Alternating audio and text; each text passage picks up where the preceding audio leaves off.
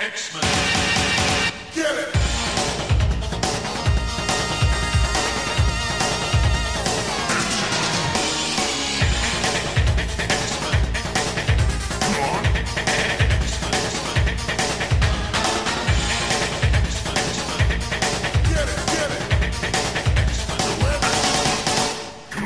Hey everyone, and welcome to another exciting episode of Belly Adam. This is your weekly X-Men podcast where we rank every story from A to Z. I'm Adam. And I'm Zach. And Adam, I got a question for you. Sure.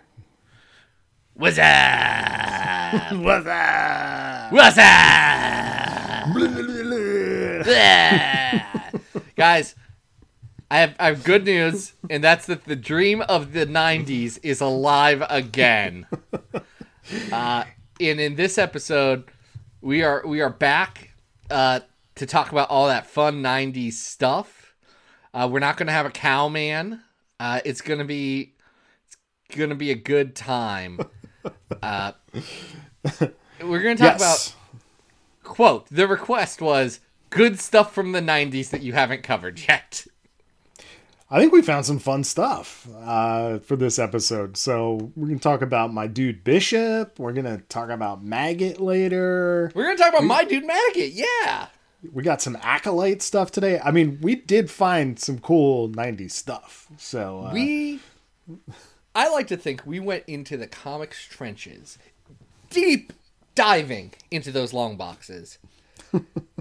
And we picked out issues that would very frequently be found in long boxes, yes. Yes, you could probably find most of these issues in your dollar box at the comic store, given the print runs. So, who made this request? Did we say that?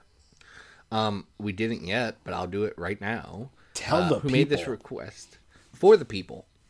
Just so you know, Ben Yakas said, "Guys, talk about some good X-Men comics from the 90s, from the main series." So that's what we did, because there's a lot of X-Men comics that are good from not the main series in the 90s, and then the main series is actually mixed, to say the least.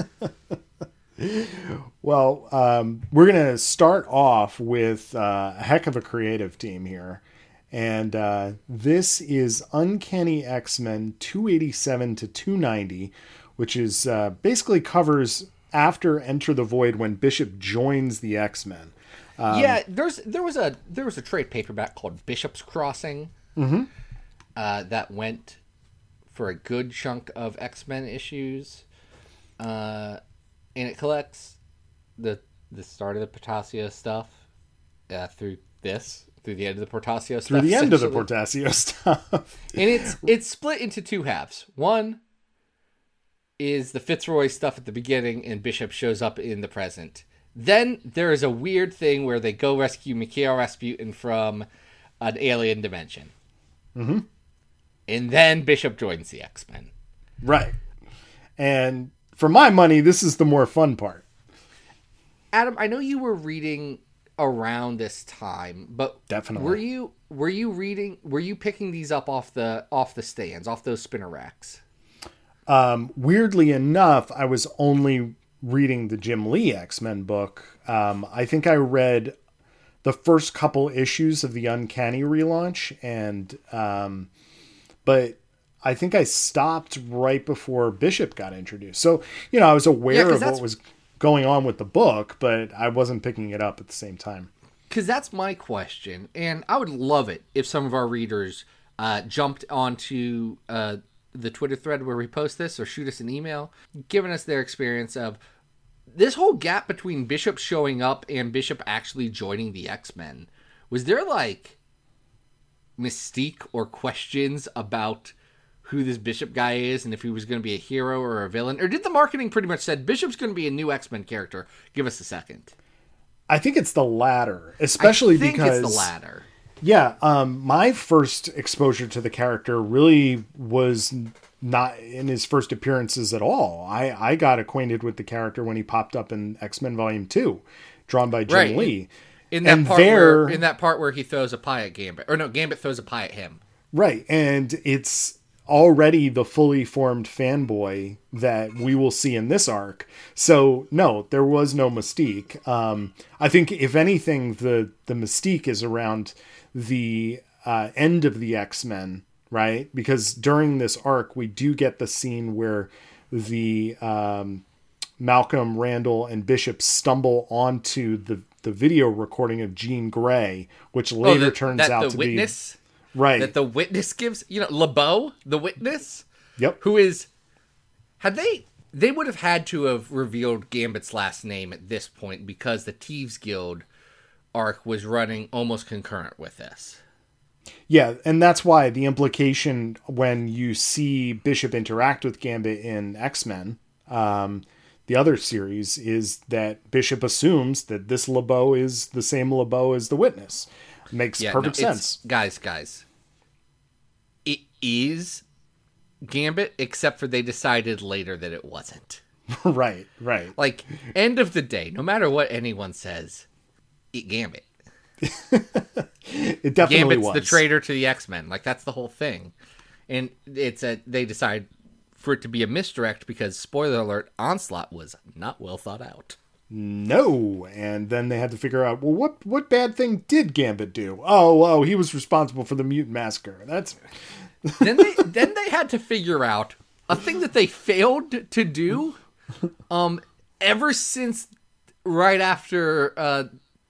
the moment after Onslaught ended, which was, what do we do with Bishop now? right. And they've never been able to square that circle because Bishop has a very clear objective here. He sure does. Before we get any further, though, I do want to talk about the creative team here because this is at a very weird transition time for the book. So 287 is written, plotted, and then written by Jim Lee and Scott Lobdell. So Jim is still involved, but is penciled by John Romita Jr. and then inked by a bevy of people, including Bob Wyacek and Bill Sienkiewicz and Scott Williams, Dan and Dan Panosian. And Christopher Ivey as well. Yes. Well, we went with everyone else. I want to talk about that in just a second. The second issue is we have John Byrne involved here. Scott Lobdell, Jim Lee, and Will Sportaccio on writing credits. Then penciled by Andy Kubert and inked by Bill Sienkiewicz, which I also want to talk about. And then 289 and 290 are just Scott Lobdell, Will Sportaccio, and Scott Williams. So in no short order, I just want to say before we talk about the story that these issues are really interesting to think about just artistically, because the combination of John Romita Jr., who typically works in a very blocky way, with someone like Scott Williams, who is, always associated with Jim Lee and does a much more refined inking style, is really interesting. And the same is true for mixing Andy Kubert, who's typically with Matt Green, with I hope I'm getting his name right. I always mix up Andy Kubert's general inker, but mixing him with Bill Sienkiewicz, who does some inks around this time with Kubert, is really cool. Like, you can definitely see the styles clashing in a way that's really interesting and vibrant. No, I really, really like, especially on these first two issues, some of the big artistic swings that they take here. Because it's weird and it's cool. Yeah. Absolutely wild seeing Scott Williams cross-hatching, mixing with JR, who typically does sort of... I don't know if you've noticed this, but JR has this thing where he will show different planes of objects and corners of objects, even on faces, with straight lines. So he will do, not cross-hatching, and I realize I'm moving my hands despite the fact that our listeners can't hear us. It's different tangential lines, or not tangential, perpendicular lines going off of the planes. Right. I guess from a plane it's tangential. Yeah, so you might have like a bridge. Or it's parallel to the plane, now that I say that out loud. Yeah. So you might see the bridge of someone's nose with like a variety of horizontal lines working down it to show, the mass and the form of that object. And then to see Scott Williams come in and do his little quick triangular bursts, and then later in the issue to see Sienkiewicz try and do like his scratchy kind of thing over top of it. It's just really cool to see a Jam issue like that. It really is. And I think it's very interesting to see an inking Jam issue when you have such different styles. Like this, was it rushed? Probably. Like, end of the day, this was a time when everyone was a little rushed right now. I get it, though it is coming from JR, who's a consummate professional. Yeah, So, there are 2 pages here that just straight up look like Scott Williams maybe drew over the very barest of JR's layouts. I mean, if you listen to Byrne, and I think you should take everything John Byrne says with a big old grain of salt, but in this case, I think he's not talking about women, so he's probably being truthful here in that he said he left the books because it was so unorganized and Jim Lee and Will Sportasio did not know a dang thing about planning out books. Something that Jim Lee, at least, would admit later in life. Oh, sure. I'm sure Wills has too. I've not read that interview. Yeah, I mean, these are young guys who are very art-driven, who have, some cool ideas for the books, but at the same time, you got to get these things out on a monthly basis. So, our first issue does pick up back where Bishop, Malcolm, and Randall have come to the past. Malcolm and Randall are killed, but then we also get this flashback that we talked about before with seeing Jean Grey at the moment that the X-Men are betrayed. We also get introduced to the Witness, which never really quite leads to anything, unfortunately. Is LeBeau. And the Witness. Bishop is introduced as the new member of the X-Men. Yeah, and what Bishop struggles with here is 2 things. Because one, Bishop is a cop, but he's not a traditional cop. I'm not saying that cops are good. I'm saying that Bishop is not writing parking tickets. Bishop is essentially a militaristic police force that was set up by mutants to patrol just exclusively mutants. For the idea of Xavier's dream of peaceful coexistence. Now that I say it out loud, he does sound like a regular cop, a lot of this, actually. So maybe I take back some of that. But he's very much in, like, super cop future soldier kind of mold than really law officer all that much. Absolutely. I mean, especially given that the criminals that he hunts down are pretty much exclusively serial killers, right? And he is only being a cop against the worst possible people imaginable, which right.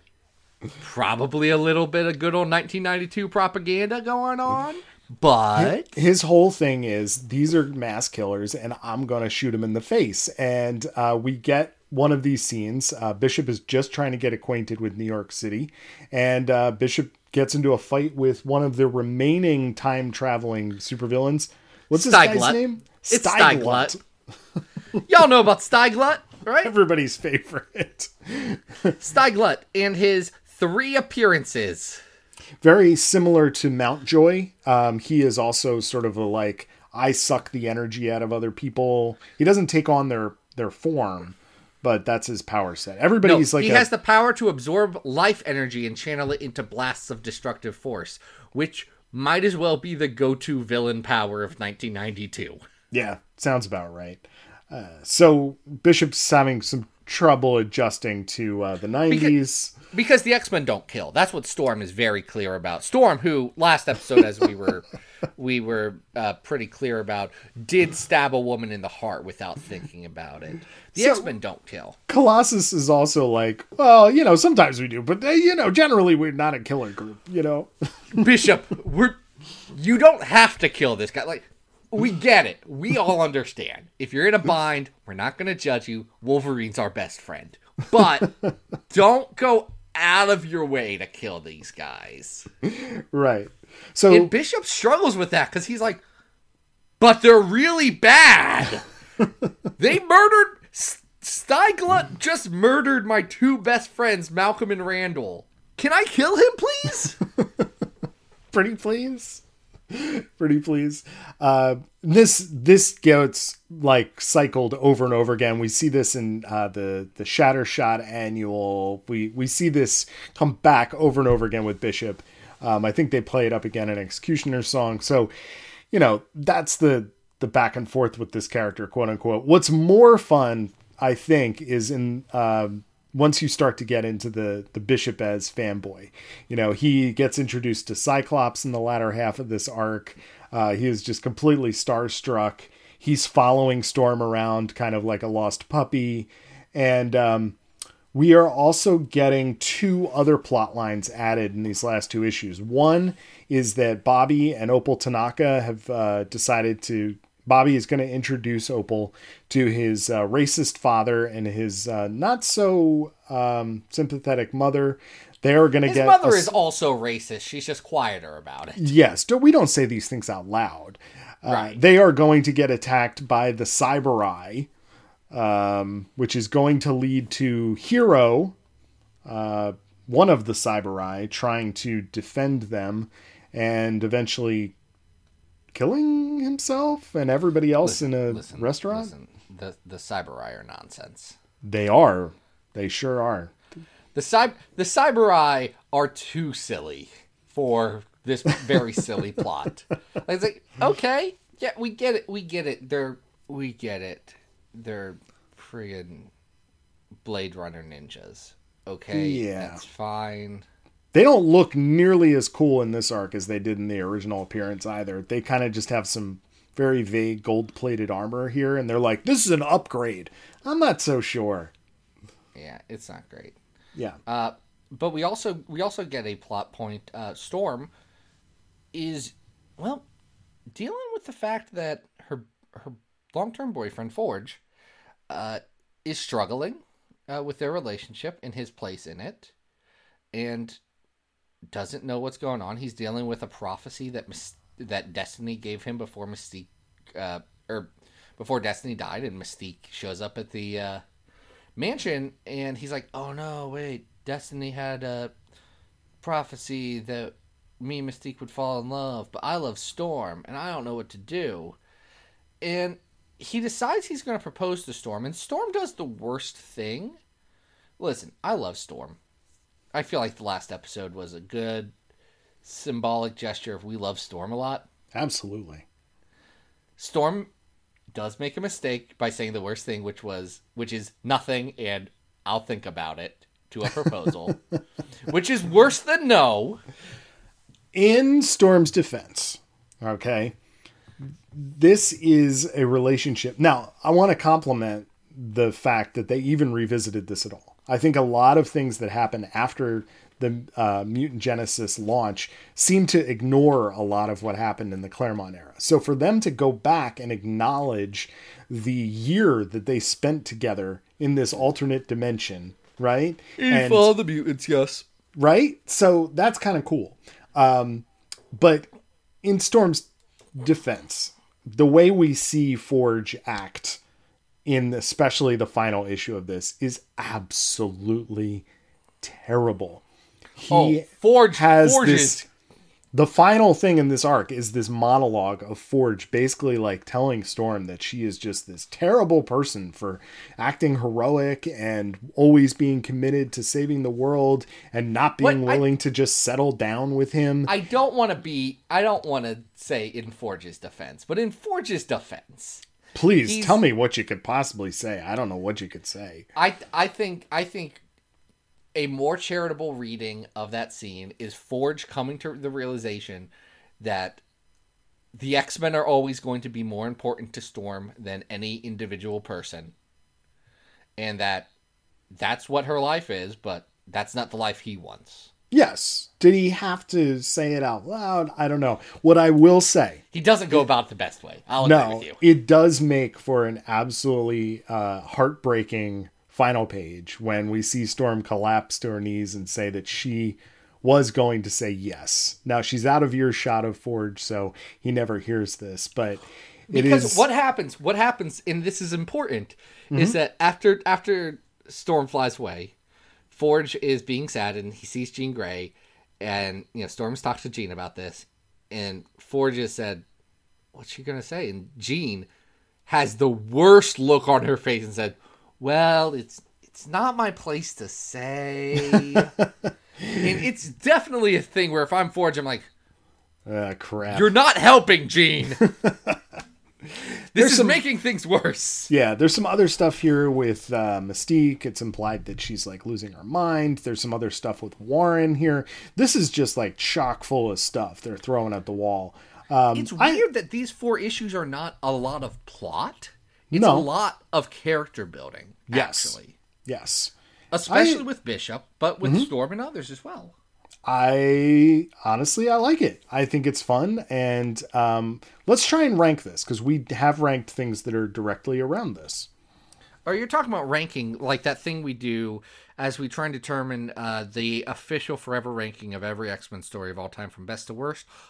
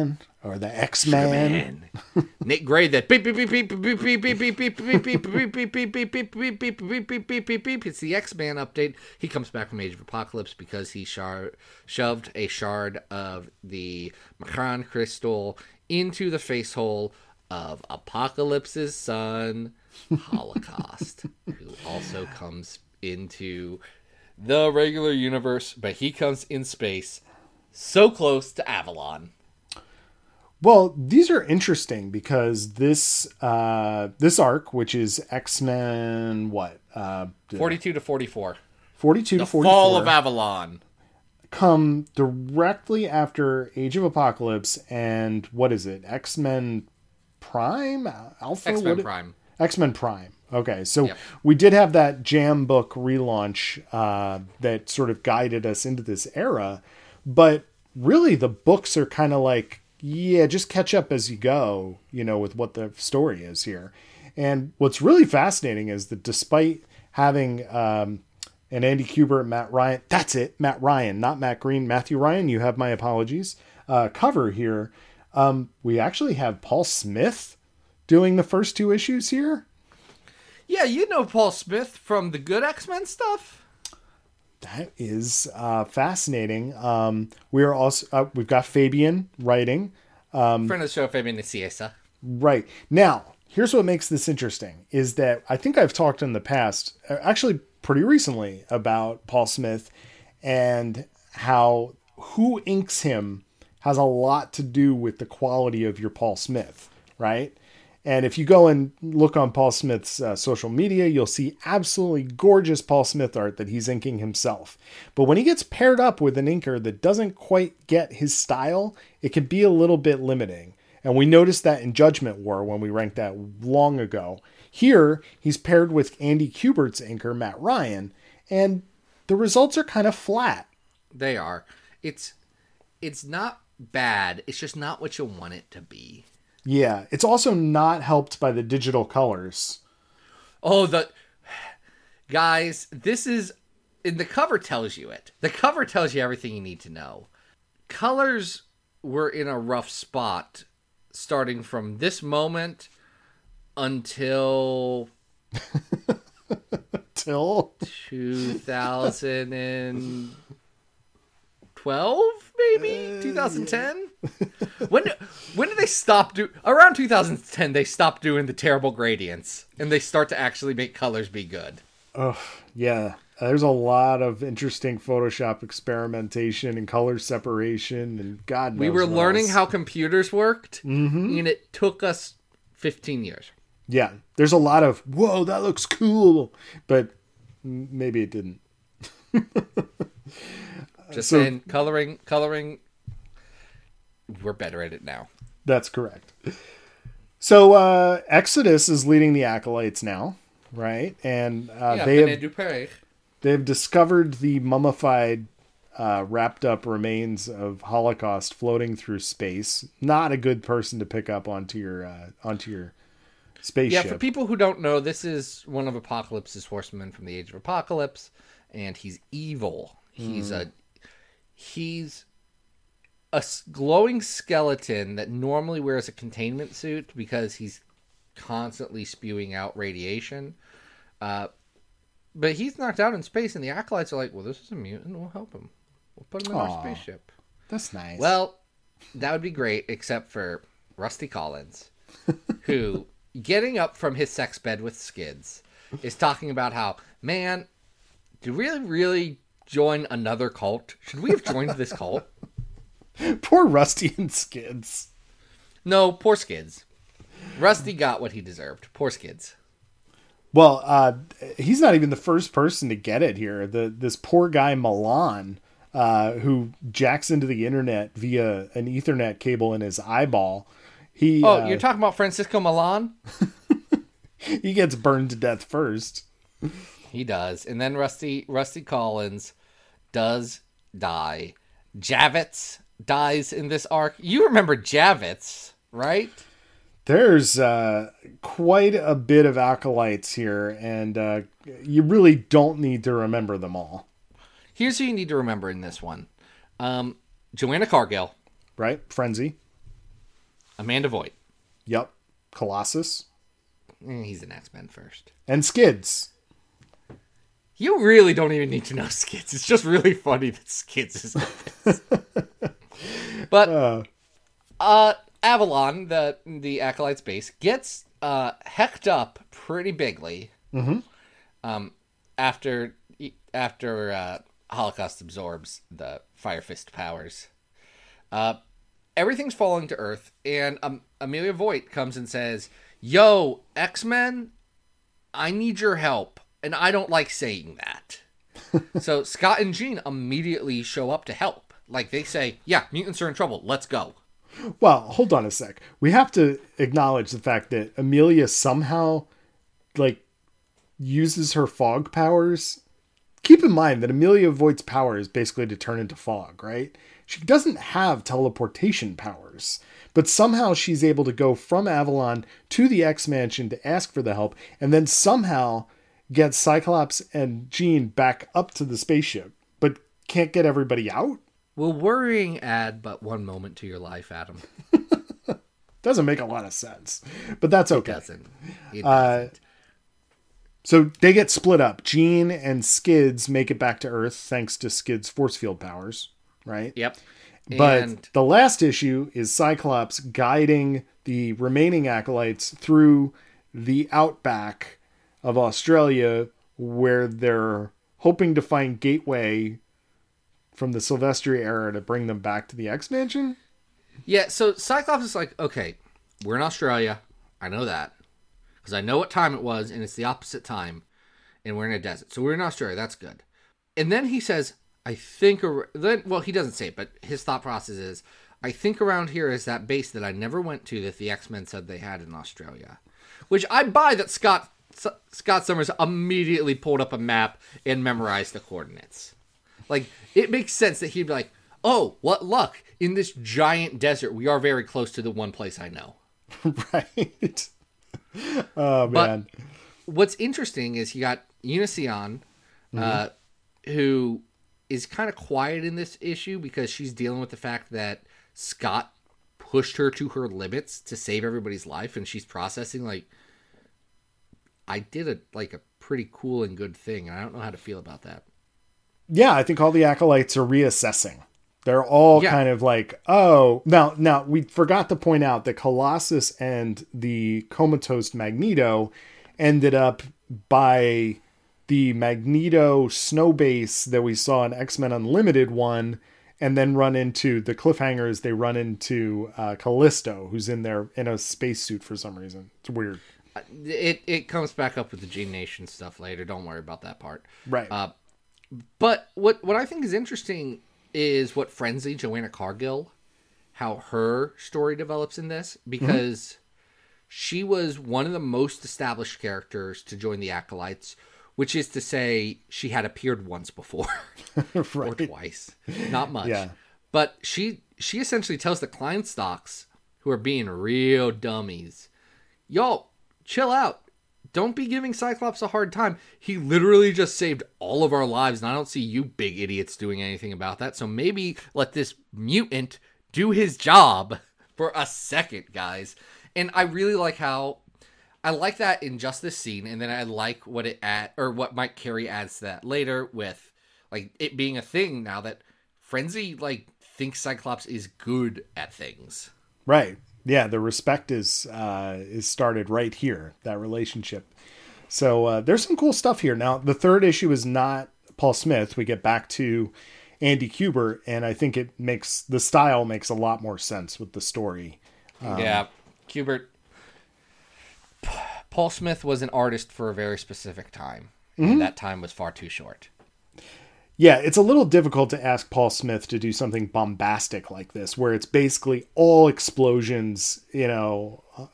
That's the thing, they get him for the big explosion part and not for the walking through the desert with character drama part. Probably would have been good to reverse it, right? You flip-flop this, I bet we have a different conversation. Yeah, that's true. That's true. It is cool to see him draw, especially like Colossus. The way he draws Colossus is just like classic. It brings it all back. But this is a mixed bag. I think Fabian's writing is, pretty good here for the era. It's fine. It's all completely fine. Yeah. But the shoehorning of the Age of Apocalypse stuff into the 616, especially stuff like this that really doesn't need to be, is I don't know. I don't like it so much. Was there a single good story that came from Holocaust being in the 616? No. I would argue no. Not that I've read. He's a stupid character. He's not very good. He is going to be at least appearing in the Steve Orlando Marauders, which is interesting. Yeah, that'll be interesting to see how that works. Well, wait a minute. He is in Dark Angel Saga, right? I mean, I guess that's... Yeah, but all he does is... Well, okay. No, Adam, that is not Age of Apocalypse. Oh, right. Okay, forget I said that. That is You're right. is the Holocaust that You remember Pestilence from The Fall of the Mutants? Yep. The teenage girl that became Pestilence. Mm-hmm. Anyway, her and Apocalypse had a kid, and that kid became All right. Rick Remender doesn't always think through anything. Well, we have seen that. So I don't think this is as good as what we were just talking about with Uncanny, for sure. I don't think it's as good as that Uncanny story, but it's around the same thing. Like, I think it's better than the Trial of Gambit at 324, which is not too far below it. I don't know if I feel like I might go a little bit lower than that. Like, I think this is not as good as Phalanx Covenant, Final Sanction, or at 337, the Axis arc of Magneto. That's fair. This is probably better than the first 6 issues of X-Men Evolution, though, right? Yeah. Like, I'm looking at 341, the Submergence of Japan arc from X-Men, from Uncanny. I think this is like on par with that. Submergence of Japan's better. Yep. It's got Moses Magnum. All right, so this will be our new 342. It will be our new 342, The Fall of Avalon. All right. Now, for our third story, we are fast forwarding in time a little bit. So those were a little bit closer together. Actually, Adam. No, I'm wrong. I want you to think about this. Because what you're, I'm doing math. You know what you're thinking, and in your mind, it makes sense because it feels like distinct eras. But in fact, Adam, it's not. No, this is closer to the Fall of Avalon than Fall of Avalon was to that Bishop story. That's true, because it was 3 years apart, and now we're only 2 years apart. Yeah, we're talking about X-Men Volume 2, number 70, Homecoming. This is the world's greatest comics. X-Men. There are all new mutants in an all different adventure featuring a deadly homecoming. This is following right up from the end of Operation Zero Tolerance, following right up from the Trial of Gambit. And brother, is this a weird one? Well, we're getting this is the big, splashy, what would you say, merging of what Joe Kelly had been building to with all of these individual characters. Well, no. Joe Kelly hadn't been building to it. Scott Lobdell had been building to it. Oh, that's true. No, you're right. Steven Seagal was doing a little bit of like co-writing with Lobdell, but no, this is Lobdell leaves at the end of Zero Tolerance, and then they're like, "Ah, dang, we gotta do something about this." So we do have this cast of new characters, right? We have Maggot. We have my boy Marrow. You know I love Maggot. How many framed pictures of Maggot do you think I have in this room? Let me guess 5. 1, Here we go. 2, It's counting.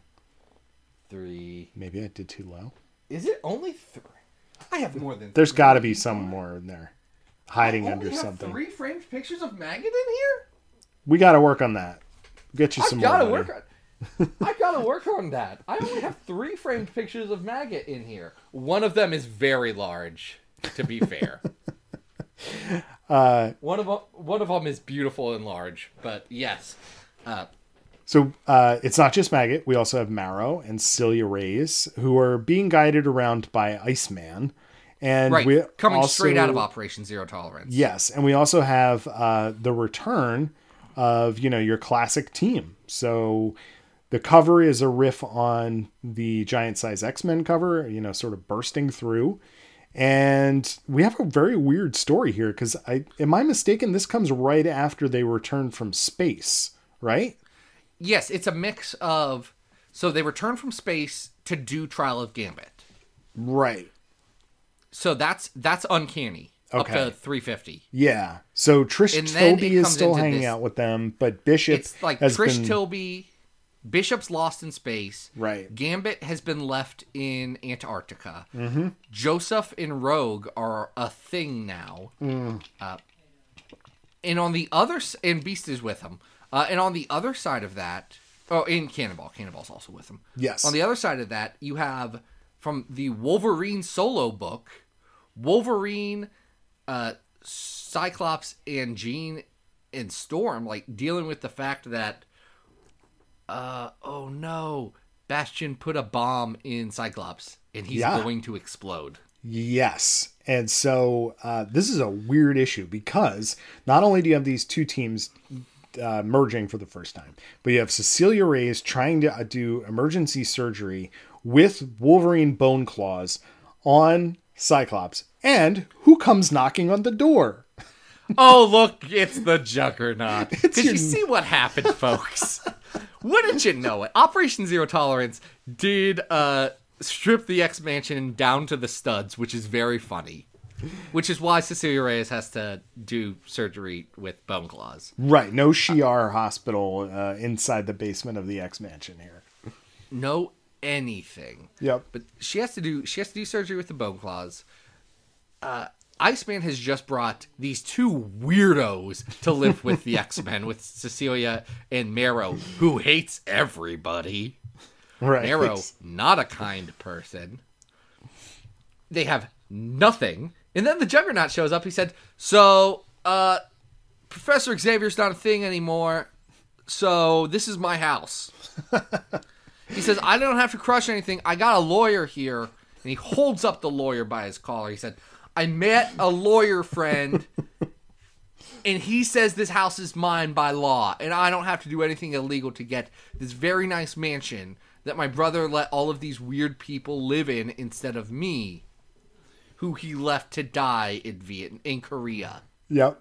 I love the Juggernaut stuff here. The fact that he's got the lawyer just kind of perched like a parrot on his shoulder is really funny. Of course... Carlos Pacheco, the artist on this, sells it real good. Yes. I like the art. I think Pacheco does a good job. And obviously the Juggernaut does not leave peacefully. And they have to fight him. So he puts on his bands of Cyttorak, and there's a little bit of a tussle. They do manage to rescue Cyclops, and this group of people now has to go, oh, are we a team now? What are we doing? Okay, so I love how they rescue Cyclops, because everyone shows up. Like, everyone shows up in waves. It starts out with Iceman's people, like, he's like, listen, I have a whole mansion you guys can live in. Come see. Oh, no, there's nothing here. Right. And then the emergency comes in with Cyclops about to explode. Mm-hmm. And then all the X-Men come back from space. Then the Juggernaut shows up. And Cecilia Reyes, who does not want to be here, is sitting here the whole time shaking like, I'm a doctor. I am trying to save this man's life. Can somebody be normal? Please. For 1 second. It's great. It's very good. And what eventually happens is they find, even if they can get the bomb out of Cyclops, it's going to immediately explode. So Maggot walks up with this swagger, and this right here, this is where I start to love Maggot, because he becomes a real character under Joe Kelly. And instead of just like this weird guy that Scott Lobdell made up, he's a true character, and walks up, he's like, I got this. I got this. He says, Eenie, Meenie, do your thing. And he lets his slugs loose, and they eat the bomb, and one of them burps. And he's like, I'm Good so boy. cool. I am the best. My name is Maggot. I have disgusting powers, and I am the coolest man to ever live. Oh, I love Maggot. It is interesting how different he looks inside the issue than on the cover. He's got the Chris Bachalo Joe Mad design. Yeah.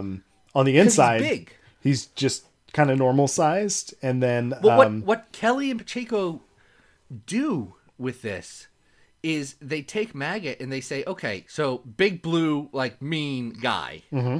What if he wasn't blue all the time? What if he was actually a scrawny little African kid and the slugs like power him up? Yeah. And that makes it all works so much more, because then you got this guy who's got all this machismo, and it's unplaced because he's really just a young kid trying to figure out himself. Yeah. Like, it works. I like it. The design works a lot better because instead of having, like, it gives the X-Men another visually black mutant, where, unfortunately, beyond Storm, a lot of them have had powers that make them look not black. Mm-hmm. For years and years. So it gives them that. Like, I am a Maggot advocate, but I think he legitimately works in this one. Definitely. 100%. He's a lot of fun. There's some drama here with Trish Tilby that's sort of played off in the background. And we're just kind of left on, hey, this is going to be a new era for the book. I like it. I think it's fun. It's lighthearted. It's certainly not earth-shattering, but, Oh, I forgot. The other thing, the bone claws don't work. So Marrow has to break off a couple of not quite ready to go bones for Cecilia to use for the bomb. It's gross. And I like that there's a body horror aspect to this issue and these characters that, I do wish they stuck around a little bit more and had more of a presence. Because this era with Kelly and Steve Siegel lasts for about 9 months. Yeah. Before they can it and say, let's bring back the classic team. Let's bring back Nightcrawler and Kitty and Colossus. And I love those characters. I truly, truly do.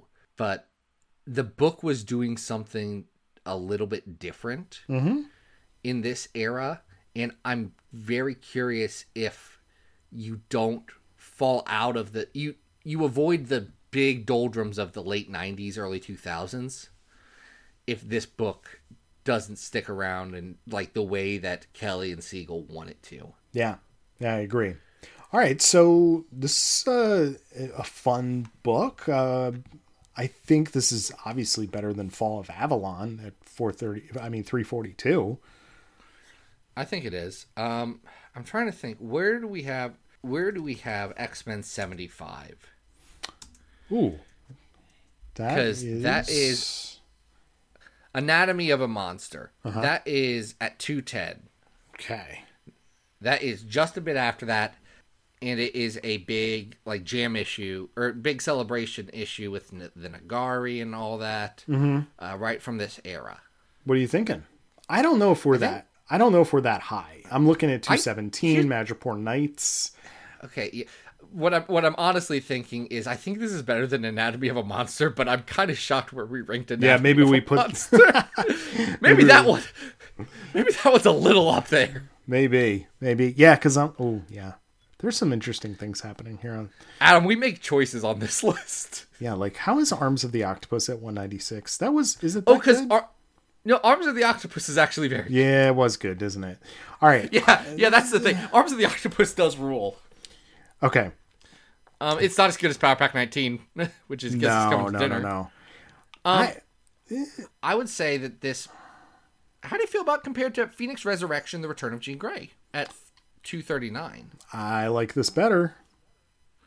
See, that's where I think this area right here is stuff that we secretly do like a good amount. Yeah. But like don't know how to parse it right. Because we've got the Road Trip era X-Force. Hey, Adam.